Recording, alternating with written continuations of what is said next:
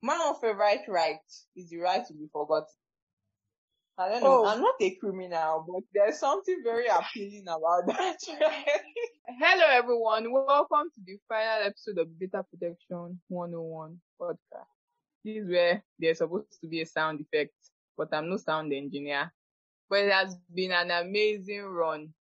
It was very stressful to record, but the product and the feedback we get after every recording, after every episode is released, was what kept us going. Unfortunately, it was not enough to keep me going continuously, and I didn't have the mental bandwidth to go on with it.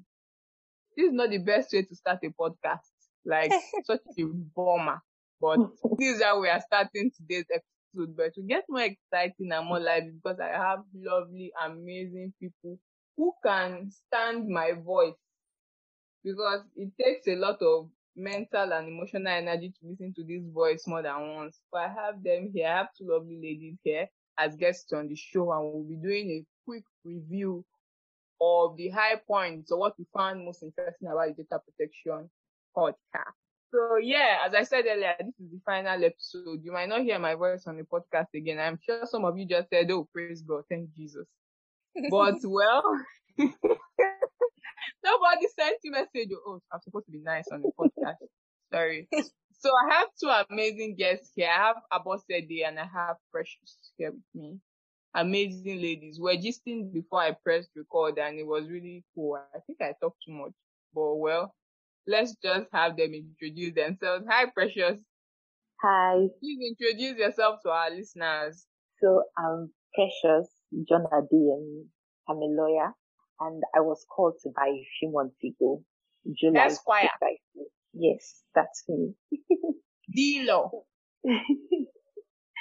So currently I'm doing my youth service now, and I serve at Founder Institute, and it's a pre-seed accelerator.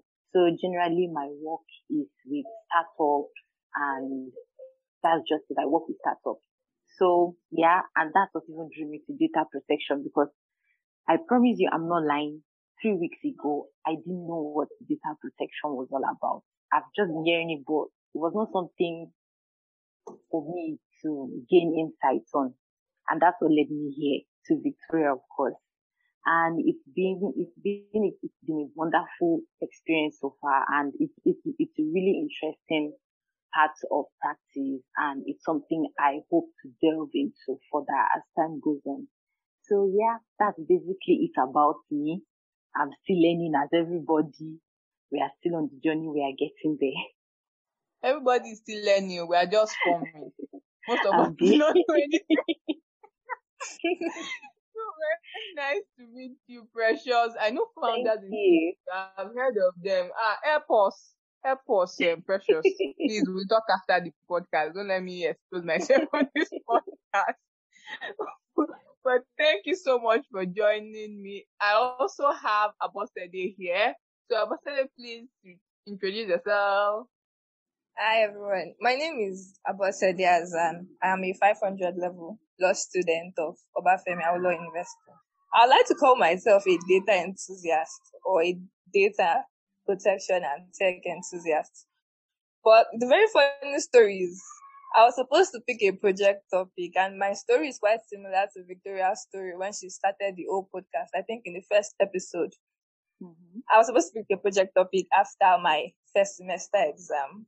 My friend advised me to just keep reading on anything that catches my interest, because all through my year in school, I've found nothing except for family law, which I'm sure I don't want to write the project topic on. We are written on adoption. No, Matrimonial counseling, I don't divorce. like the lecturers that are taking family law, so I don't want to advise myself to take the topic under family law. So I went on Twitter. It was basically on Twitter. I think the first thing I saw on data was on data analyst. So I was supposed to interpret it. I misinterpreted data analyst for data protection, I think. Then all of a sudden, DigiLaw's post popped up as well at the same time. I saw data protection 101. I'm like, oh, fine. Like, since I mistook data protection for data analyst or something like that, maybe I should actually check up what this is about. So I listened to her podcast. That was the second podcast where she was talking about how she got into data protection. I'm like, oh, okay, nice. Then I listened to the one before that one. I think there was one where it was like an intro. And I'm like, I should actually listen to this podcast very well. And if I find it very interesting, I would continue. So I was at home for about 2 weeks. I listened to for like 2 episodes. I can tell you, Victoria, I went back to check the NDPR after I think the second podcast.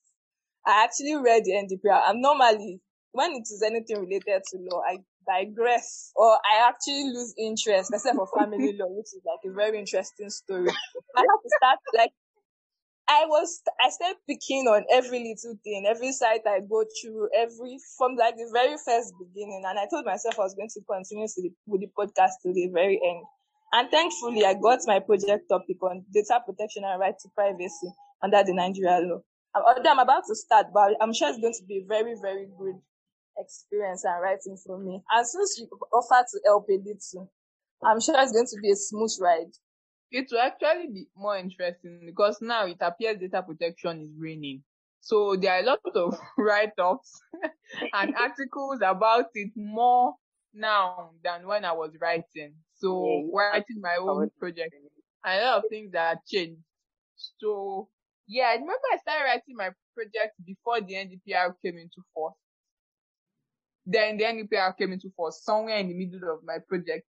So it was just, I just think it will be easier, it will be better to write now. The only thing now is that because people know more, you cannot write rubbish and get away with it the way I wrote my own.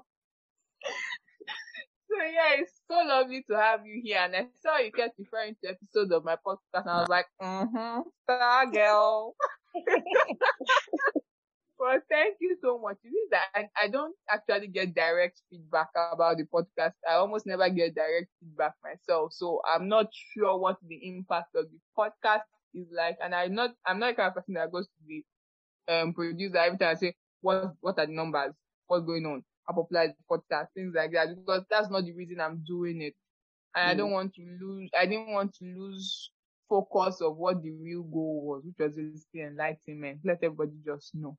And let's just gist and have fun, which is what we're going to do on this podcast for probably the last time for this season. Someone said I should not say never, say never. So we'll say for this season. I know my friend said if a company comes and says they want to reboot Data Protection 101 and they will pay you to host it, would that be enough motivation for you to come back for a second season? I was like, that is all the motivation I need. But nah, on this episode, we are going to be looking back at the previous 9 episodes of the podcast, and we're going to do a very short recap of what the episode was about and what we found most memorable. Hopefully, I will not be doing a lot of talking. I've already over-talked already.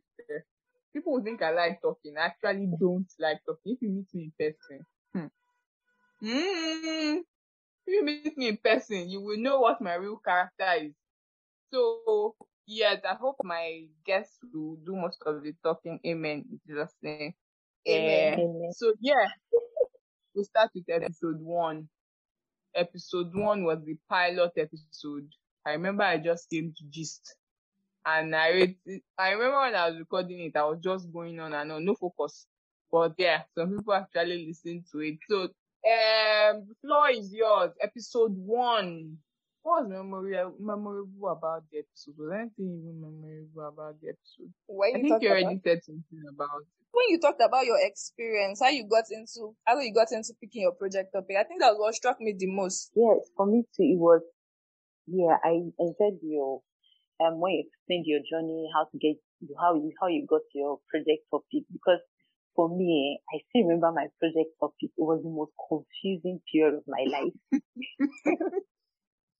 And I'm terrible at making decisions, especially when I have options. So for me, was it corporate law? Do I write on corporate law? Do I write on human rights law? All my friends, everybody was writing on human rights law. My supervisor banned human rights because he was just tired of seeing human rights everywhere. Anyway, I finally ended up with jurisprudence. The one course that does not have no tail, no Does not bearing, no front, no back, say no meaning. so. And I think it was unique because I was the only student in my class who was a Jewish student. I compared natural law and positivism and all the blah blah blah, and I did well. But then again, after I was like, I wish I had more options. I wish I had more options.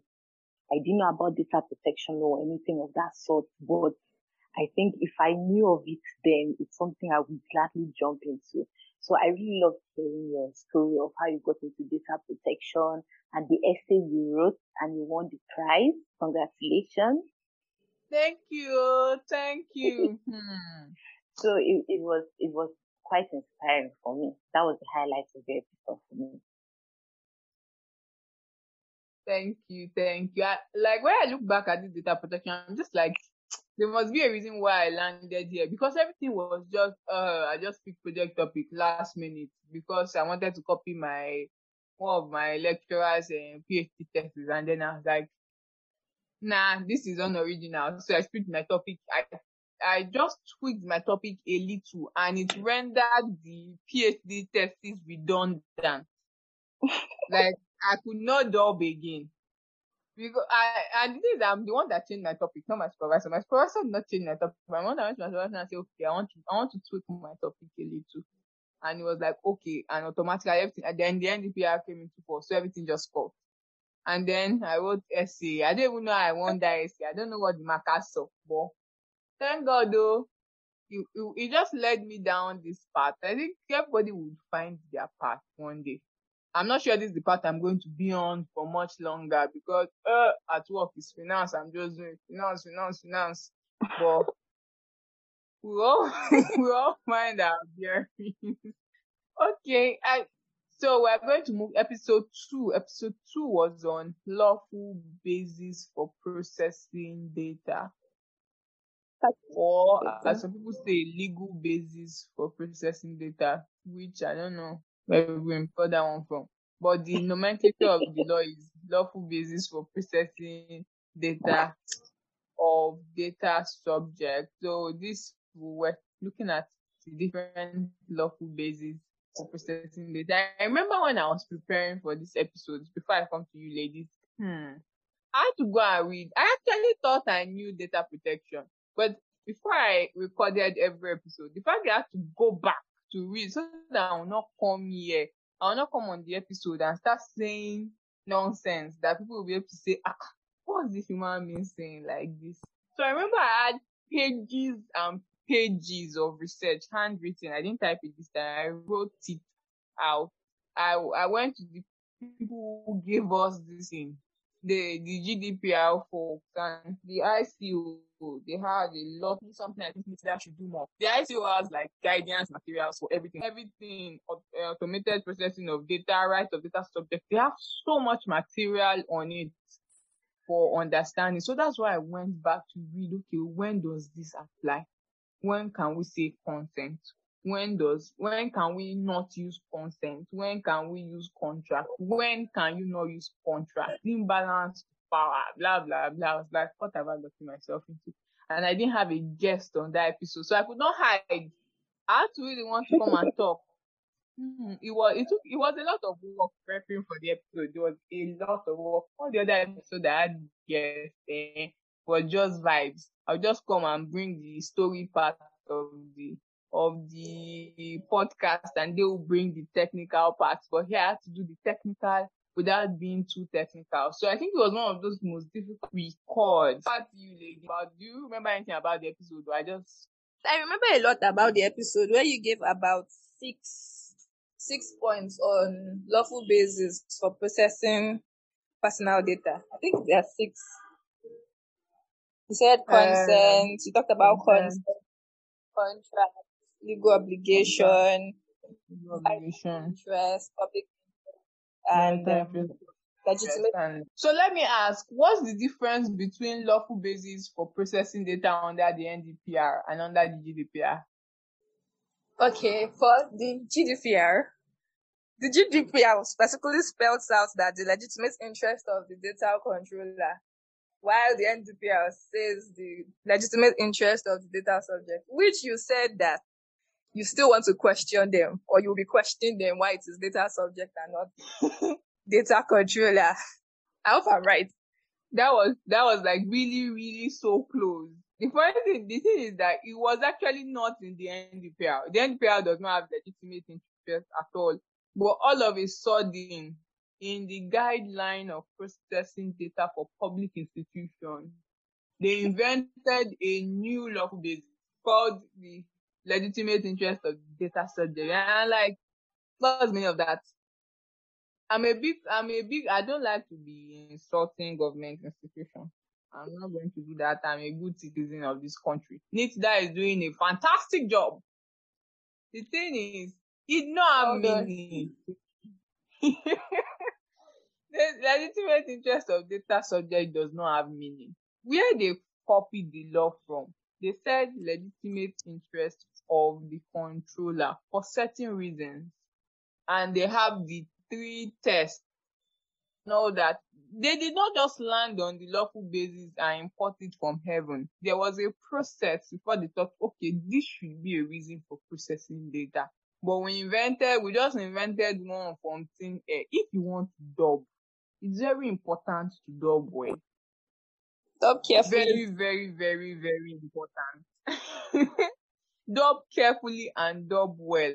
So yeah, I think you reminded me of that part of the episode. But NITDA is doing a fantastic job. Well done, guys. Thumbs up. You can do much more, but great job. I know I was not being sarcastic. I hope nobody heard sarcasm in my voice, please. That felt sarcastic. No, I'm a good person. I don't do that. No way.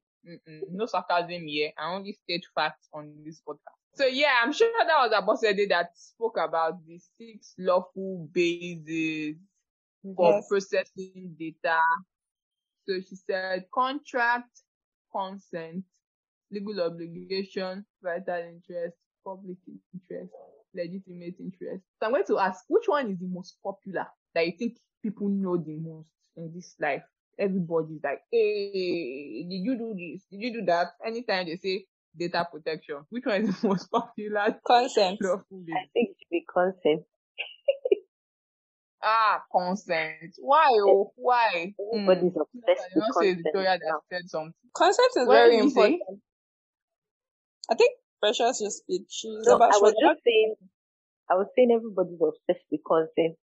There's just a general consent obsession in the air. Yeah, like, oh, did you seek my consent? Oh, did you do this with my consent? Consent. Oh, okay, Abosede was saying something.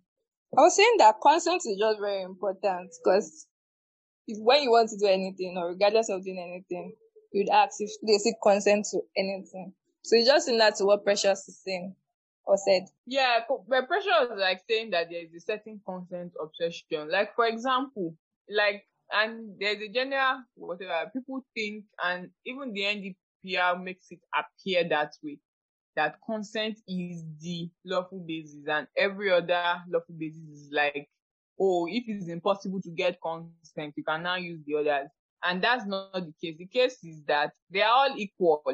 The problem with consent is that consent is the worst lawful basis for a data controller. It's the best for the data subject because it gives the data subject so much control.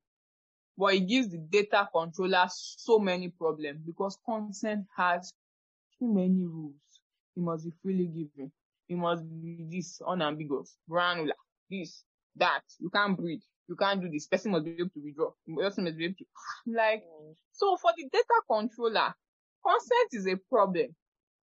Consent is only nice for the data subject because it gives them so much control over what happens to their data. That's why when you use the lawful basis that gives data subject the most rights is consent. But all those other ones, there are fewer rights. For example, if you order something on the internet and you want them to deliver it to your house, I think it is implied that they are supposed to process your address. So it is not necessary for them to come and seek your consent again to deliver. That's why there are some places where it just doesn't make sense to use consent. That's why consent is not the only lawful basis. For example, if someone is dying now and they take the person to the hospital, it just makes sense that the doctor processes the person's health data, says the person like, okay, what are the person's allergies? Are you allergic to penicillin? Are you allergic to this?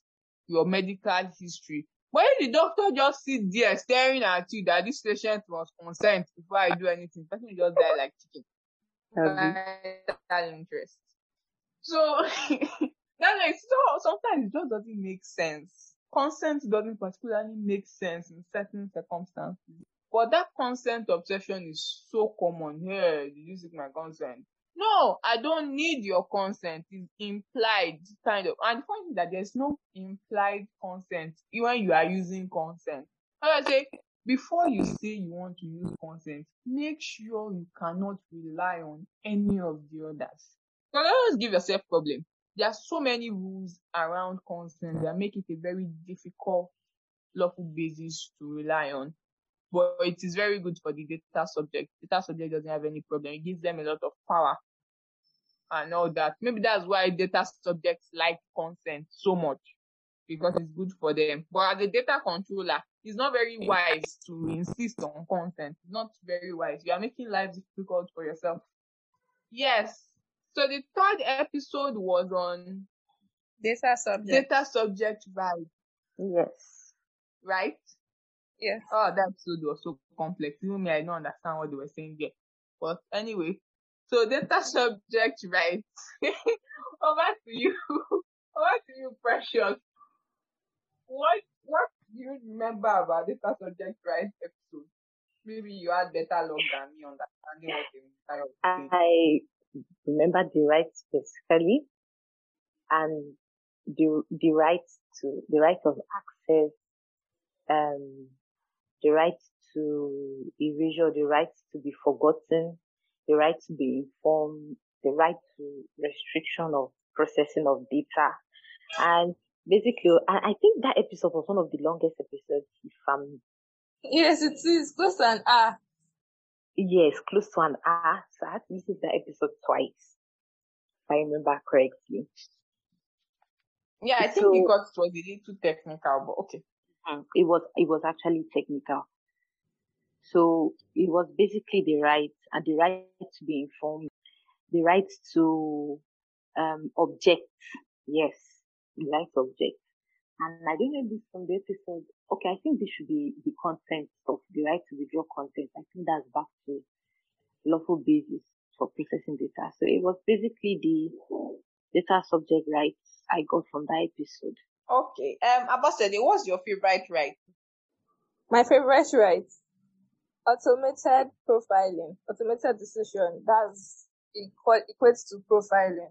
Being subjected to profiling. So the data subject has the right to withdraw. I think so. I'm not sure if I'm right.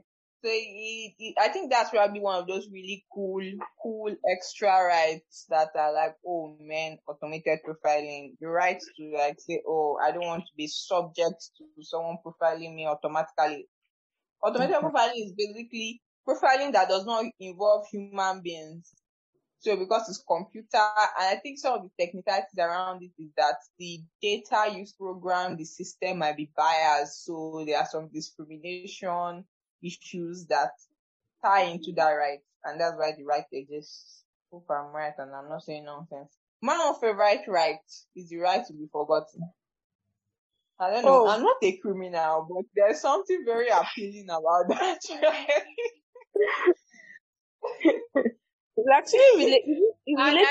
Yeah. I wanted to say it is related to the one of the articles you wrote on death. I think on death of having your data being wiped off the internet and all. Yeah, I think the article I wrote up about that one was like, what happens to human beings later when they die?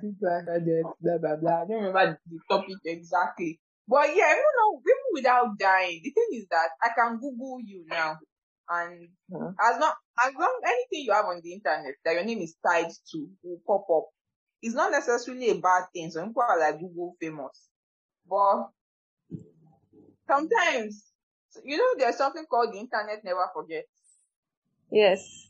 When people post things on the internet, it's like, that's so foolish. The internet never forgets. Even if you delete it, you know, people might have taken screenshot, and then the fact that nothing is actually deleted on the internet is also something that is very scary. The fact that you have deleted it does not mean it has ceased to exist on the internet. So the right to be forgotten is like one of my favorite, like that I can say, hi, hello, I need you to delete any data you have on me. The only issue, the issue with it is that because of how sensitive the right is, it's not an absolute right. So it's not like I can call, it's not like you can call the police now and say, I need you to wipe out all the information you have about me, even my criminal record, if you're a criminal. It doesn't work that way. So the data controller can decide not to honor your request. But still, I think it's a very cool right. You can just go under the radar and disappear and switch your identity. I watch too many police and thief movies. So yeah, it's a right I really like. But the episode with Temitayo was like very high level. You know all these our orgasms in the space. You just have to calm down and listen very well for you to get what they are saying. But yeah, it was one of those very intense episodes. I was like, Victoria, you have to buckle up. You don't know anything. Oh yeah, it was a nice episode. And this is the episode that actually won an airtime. Oh, really? Yeah. When I was asked the question if there's anything I would like to erase from the internet. Okay, yeah, I saw that interaction. That was you. Congratulations. Cut up for me. I want to win something too. I've not won anything in a long time. The next episode is privacy notice. Yeah, I used to get up. I got some of them while I was writing the script. Here, everybody is a god. But most of the other episodes are scripted. We don't write all the lines like in a movie, but they are not impromptu, and I don't spring surprise on my guests, so it's scripted to a certain extent. Privacy notice. Well, what is a privacy notice? What does it entail? What was the episode about? So one person, I think we'll take one person on this one, and then move to the next one for want of time before we have another 1 hour plus episode. Like data subject, right? Yeah, so any mini money mo, who wants to go? Can I go? I'm a rapper. Okay, all right. So the episode was basically talking about privacy notices and privacy policies. Privacy notices are external. The episode differentiated between privacy notices and privacy policies. The privacy notices are external. They are for the data subjects. They do not require consent. Unlike privacy policies that requires consent, that's you actually accepting what the data controller is bringing up. But in Nigeria or in almost all the internet, like they majorly use privacy policies for privacy notices. Instead of privacy notices, they use privacy policies. And Mrs. Balikis was able to break it down. I think she was the one. She was able to break it down properly. Those spoke on cookies and giving consent. Briefly. Yeah. That was the last part. Yes. Privacy notice, privacy policy. The line has become very blurred. Privacy policies for the organization. This is how we manage data. Privacy notice is for the data subject. It's a notice. It's just like if you give your tenant quit notice and you say you need the person to consent to the quit notice. What's your own? No, it's a notice. I'm telling you what's going on here. It's just like if you put a notice outside your house that dog is here, beware of dog. You not say someone needs to be consenting. No, it's a notice. This is what we do. It's a notice. So it does not make any sense. You not say consent here if you want dog to bite you under your beware of dog notice outside the gate of your house. It does not make any sense. You don't consent to a notice. It's just like that. But the issue is that since it's now, and I think you spoke about how people now lump terms and conditions term of use, privacy notice, privacy for everything. They don't put together in the same document and all these serious bad practices. I think I remember the episode now. It was very good. Yeah, thank you, Tojala, for taking time out for that episode. I remember the circumstances of recording, but that's another gist for another day, if another day comes. The next episode was with Superstar Confidence. Cyber 101. She's always a delight to listen to, like always a delight. So yes, I think Abasede took the last episode. So over to you, Precious. Yes, so I really enjoyed this episode, and Confidence is really a superstar. So basically, I really love the episode. We spoke about passwords, having the same password for all your accounts, which is something I'm guilty of. Away.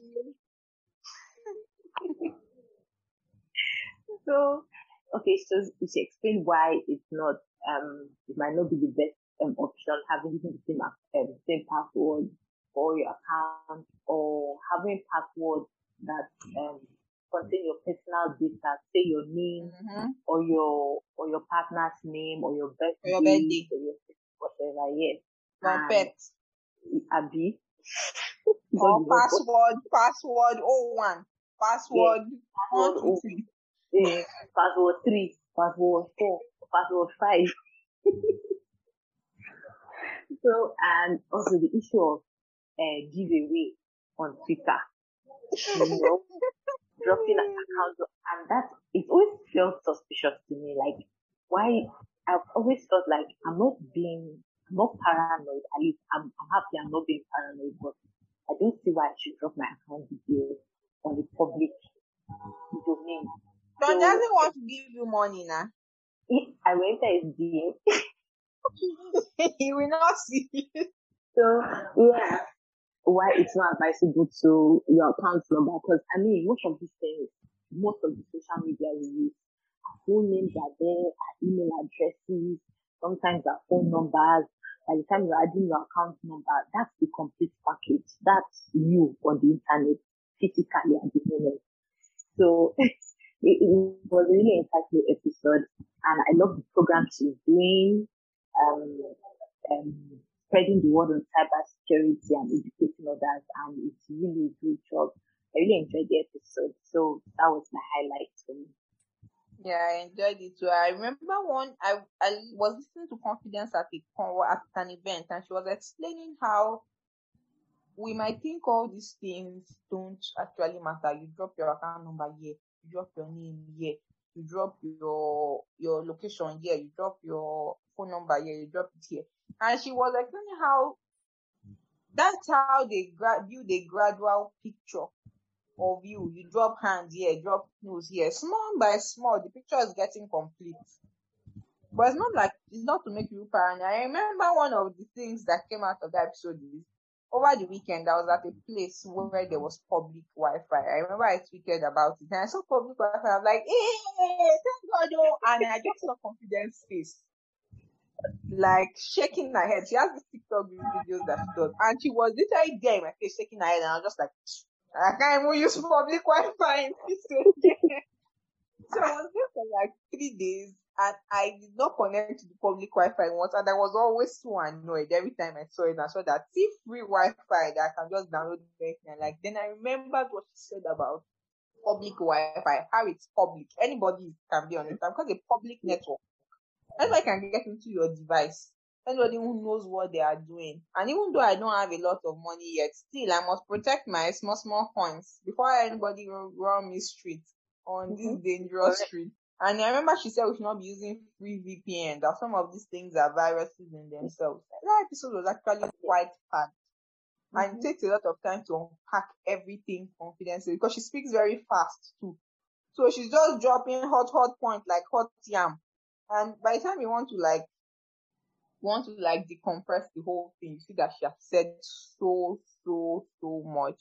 So we move over to the episode, one of the 2 episodes with my boss in the industry, our mentor, our chairman, Ridwan Oluwede, on cookies. My favorite cookies are chocolate chip cookies, by the way. Chocolate cookies, Abby. They are necessary. They qualify as necessary cookies. You are very correct. Chocolate cookies, Fox, there's this other one that is like Fox. But yeah, chocolate cookies, they are premium.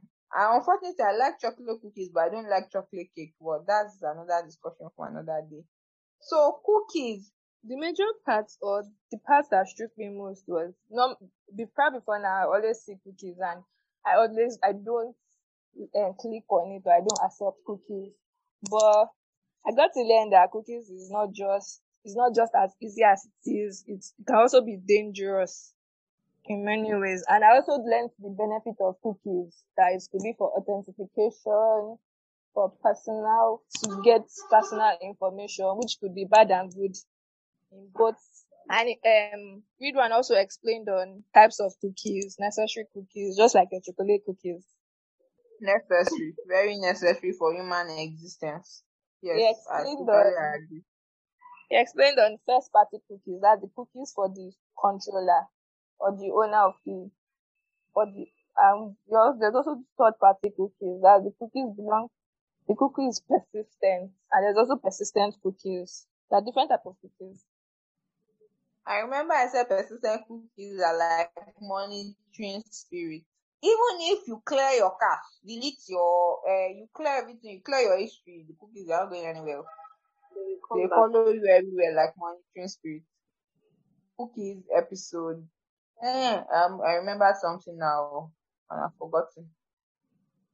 But yeah, that episode, cookies, the thing with cookies is that I now remember what I wanted to say. Me, if I see any cookie banner, I always do cookie settings. You know, they usually say allow all cookies. And then there'll be one tiny cookie setting here. The moment you give me that option, you are in trouble. I will open it and turn off every single cookie I can turn off and leave only the necessary one. That's what I usually do. Except there are some that don't bring options. There are some that don't bring options. Yeah, that one, the person will get away with it. So the cookie is just automatic. And there are some that they can say disallow all cookies. And that is also dishonest. Because there will still be cookies running on the website. It's not possible. There are necessary cookies that must run. So if you say reject all cookies, it means that no single cookie is running on the website. I'm not a tech bro, but I'm not sure that is possible.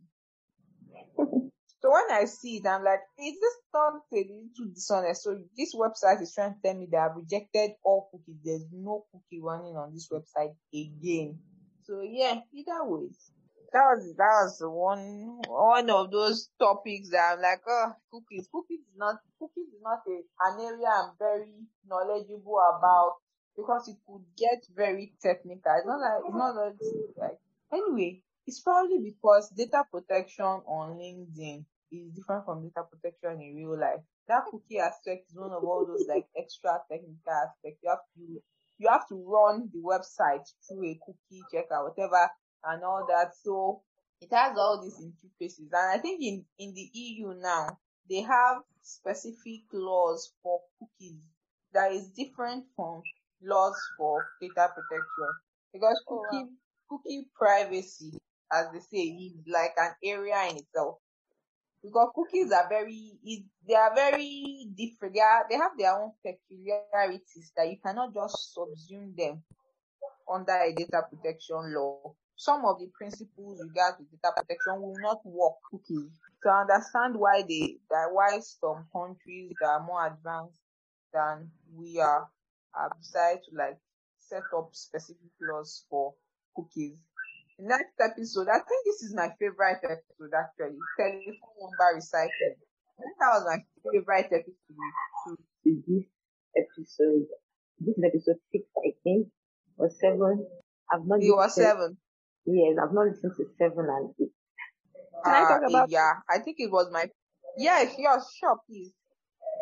Okay, it is basically on phone and telephone numbers and telephone recycling, where I think I learned a lot from Moses Fire, where he talked about, but I never knew how the numbers come in place, or I just thought like, it's just people picking out of random numbers together.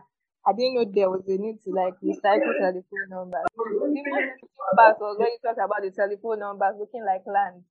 The same way if a particular the land belongs to the government, so the numbers belong to the government.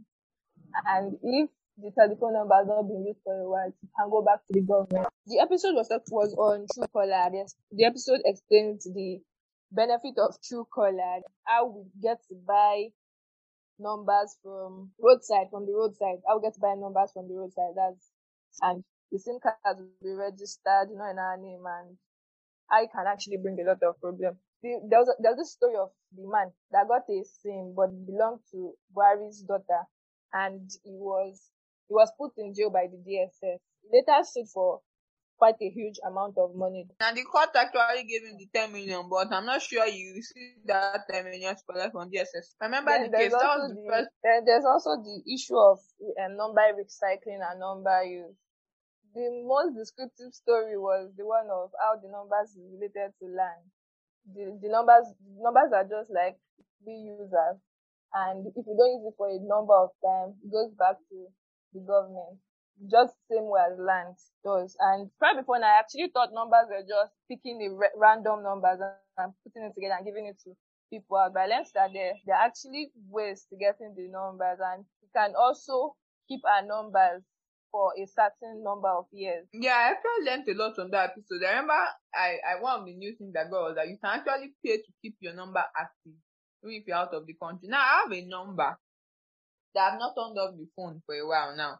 I think I should actually go and do that before it's 180 days and they give my number to somebody else. Yes, so I think I'm going to do that. But I remember where it was talking about how the reason why you can buy pre-registered SIM is that those people register it.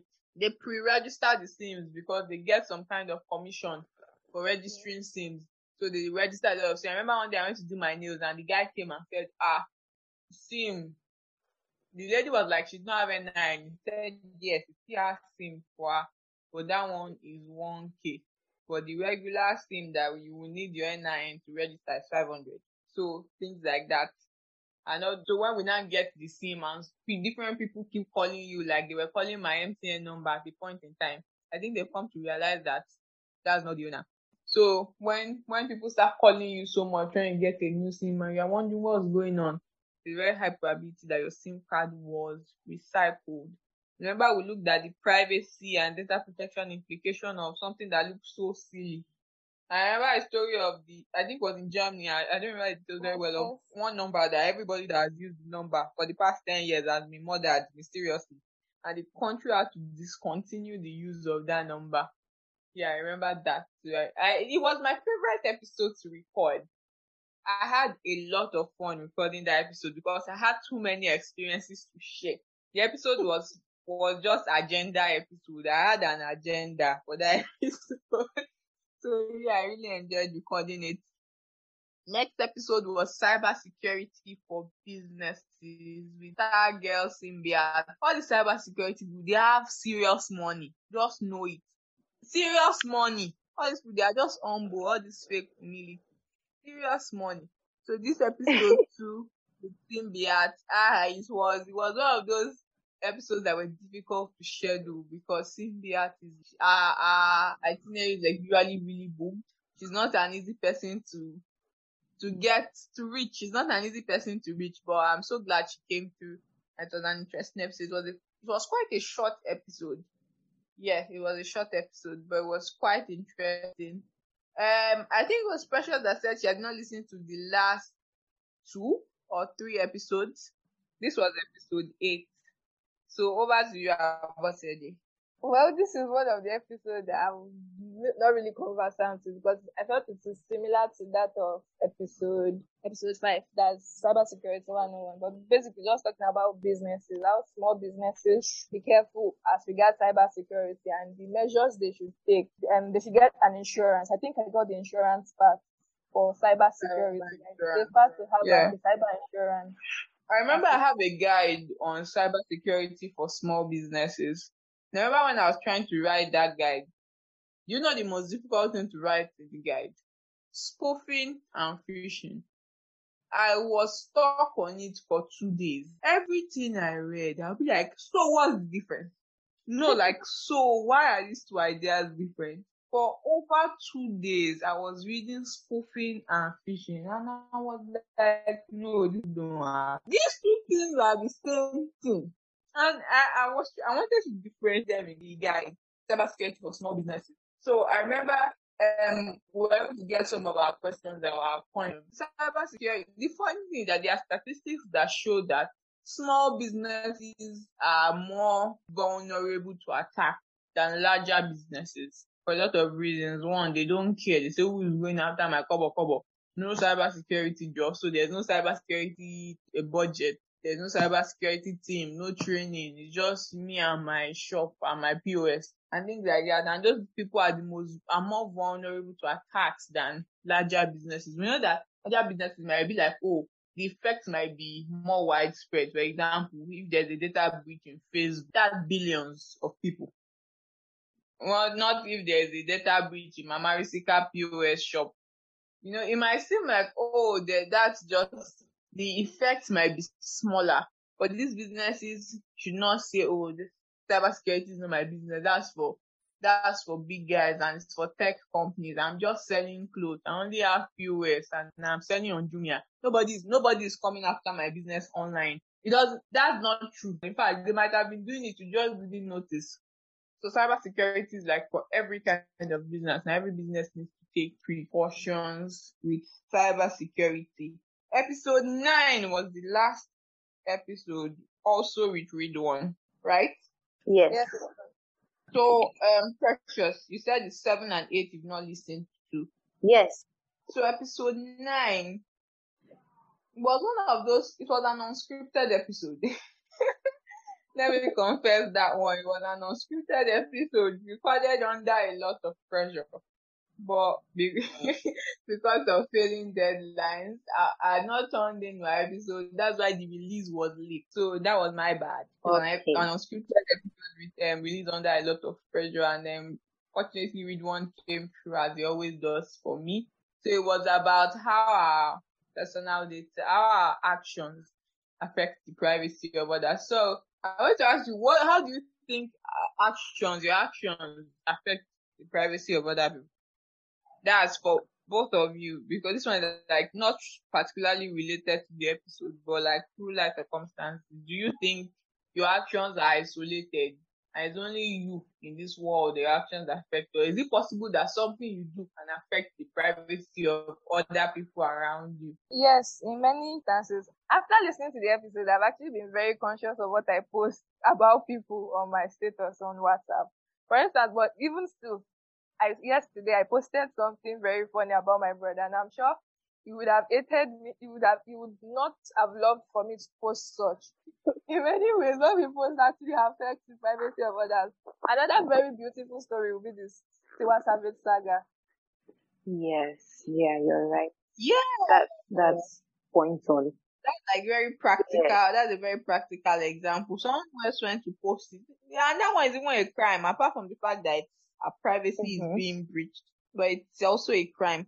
Do a lot of things on the internet. I take Instagram videos, like where I was today, I took a video and then I saw people in the background.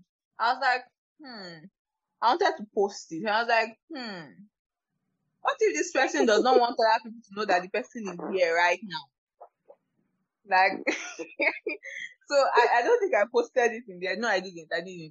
But after I posted it and I thought about it, I took it down like before anybody viewed it, like a minute later, because they were random strangers, and I'm like, why? So yeah, it's quite common. I remember the example of delivery people, and your house address, delivery. That one is me. It's me that I'm shading in that episode. I'm the one being shaded because I hate living down. So the delivery man after delivery man, they already know me at my estate gate that someone is living that house that is buying something. But yeah, exposing the personal data of every other person I live with, I'm exposing them outside. If it's an IGO vendor, Jumia food, go through. Like, hey God, is there any delivery company in this world that does not have my address like this? But I'm going to watch it. to have an episode on it. I should practice what I preach, right? Victoria, you should actually So we allow should all someone practice on. I should actually allow someone. yes, deliver something to me as a star girl. Let's discuss this on our podcast before someone thinks that I've hammered and they start asking for giveaway. But please, I've not hammered. I am still actively seeking help. Let's put it out there. Not just gonna assume that I've hammered. Hammered there. I don't have trust fund, so I've not hammered. I'm not inheriting the money. Yeah, I'm a hustler. So let's just be guided. So we've run through the 9 episodes of this podcast. Yeah. Huge thank you to all the guests I had in the country. So yeah, hey, I remember I had scheduling issues with confidence. I just bungled up the scheduling and all that. We were not able to record the day we scheduled to record because I made mistakes scheduling and all that. But she still came with her busy schedule. So I'm very grateful. And from now to next year, thank you so much for the podcast and your support all around. Ridwan is just a super amazing person. Then Moses, my guy, thank you so much. As I said before, that was even my favorite episode to record. Moses is like my personal person. Thank you so much for coming on the episode. Symbiat, it was war to get you on, but thank you so much for still showing up to, as boss and my personal person. It was amazing. Precious and Abosede, thank you so much for coming on my podcast. No, you were not like, who is this Victoria? Where is she from? I beg. Thank you so much for coming on my podcast. I am very, very, very, very, very grateful. And to everybody who has listened. I think Aki shared a start of a mail we got that our podcast was doing numbers in Hong Kong for tech, and I'm like, oh, okay, yes, why? But all I can say is thank you so much for listening. I'm not privy to the numbers. I don't know how popular or widespread the podcast is, but to anybody who has listened to even 1 minute of one episode, apart from the fact that you used your data, you used your time, and you listen to my voice for even 1 minute, that's a big deal. You deserve a medal. So thank you so much to everybody who has listened. My guests now, they listened to 7, 8 episodes. Like, what? Who does that? Thank you so much. I'm so grateful. This is like my thank you episode. I say thank you to all my friends that encouraged me to do the podcast. Thank you to DG Law. Thank you, Akin, I didn't suggest the idea of the podcast, actually. I was thinking about it, but I wasn't taking it seriously. And Akin came and said, let's want you to anchor a data protection podcast. We'll handle the logistics and all that. You just handle the creative parts. You can do the podcast anyhow you like. So I'm the one that say, okay, we'll have guests, we'll do this. I time the show, and they don't change creative independence. So thank you everyone for designing. I don't know, in my head, I feel like in my head 15 episodes. I almost never have issues with them. I like how they look. They're not too colorful or blinding. They're not too busy. They're not childish. Show covers coming on time. Thank you. So yeah, you have been an amazing run. I will come back and say thank you once again, Abosede and Precious. That's probably the first time I'm doing it, but you guys actually don't know how much it means to me.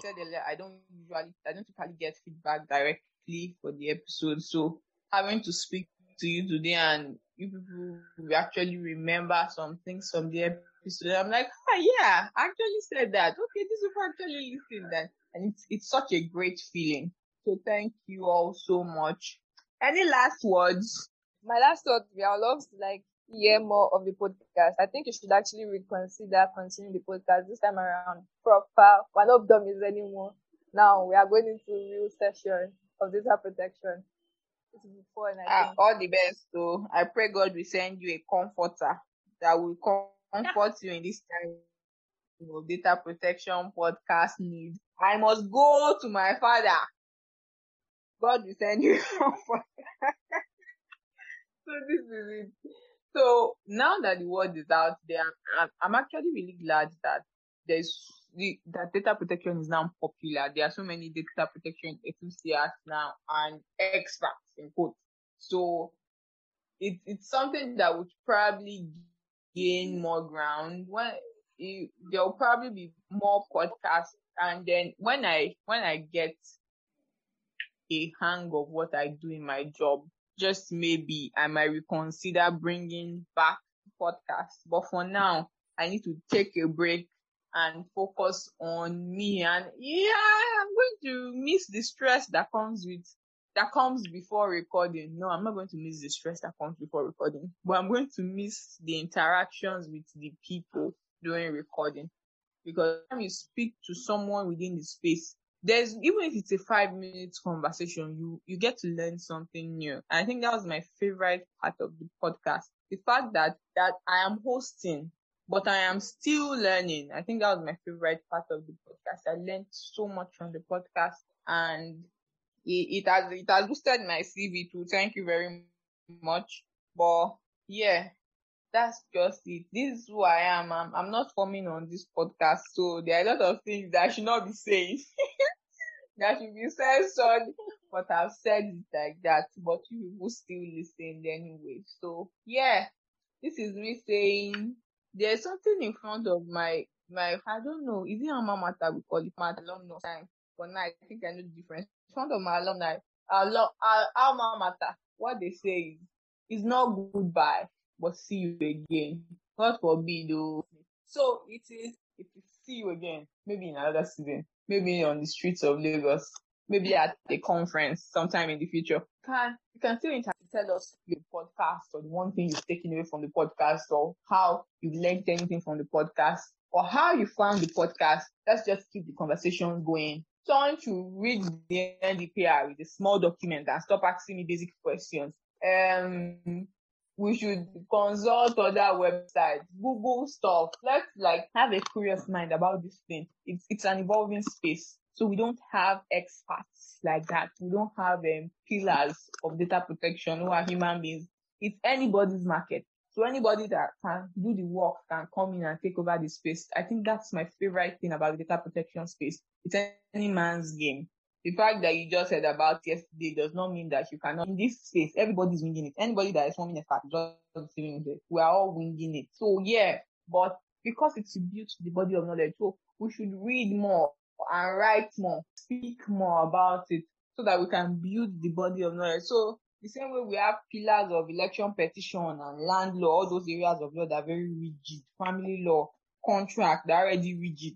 This is the building process. This is the beginning process for data protection. And I think it's a space that is currently lucrative and will be even more lucrative if money is your motivation. There's money in data protection. I have not yet seen it, but I know some people that are balling. So I know that there actually might be money in this thing. So thank you very much. When I see it, I will share the experience, but I've not seen it. So yeah, thank you so much for listening to this episode of the podcast. Thank you, Victoria, for having us for the crash course on data protection. See you around. Bye. Thank you for listening to Data Protection 101 podcast. The podcast was hosted by me, Victoria Oloni, and produced by Digilaw. Until we meet again, stay safe.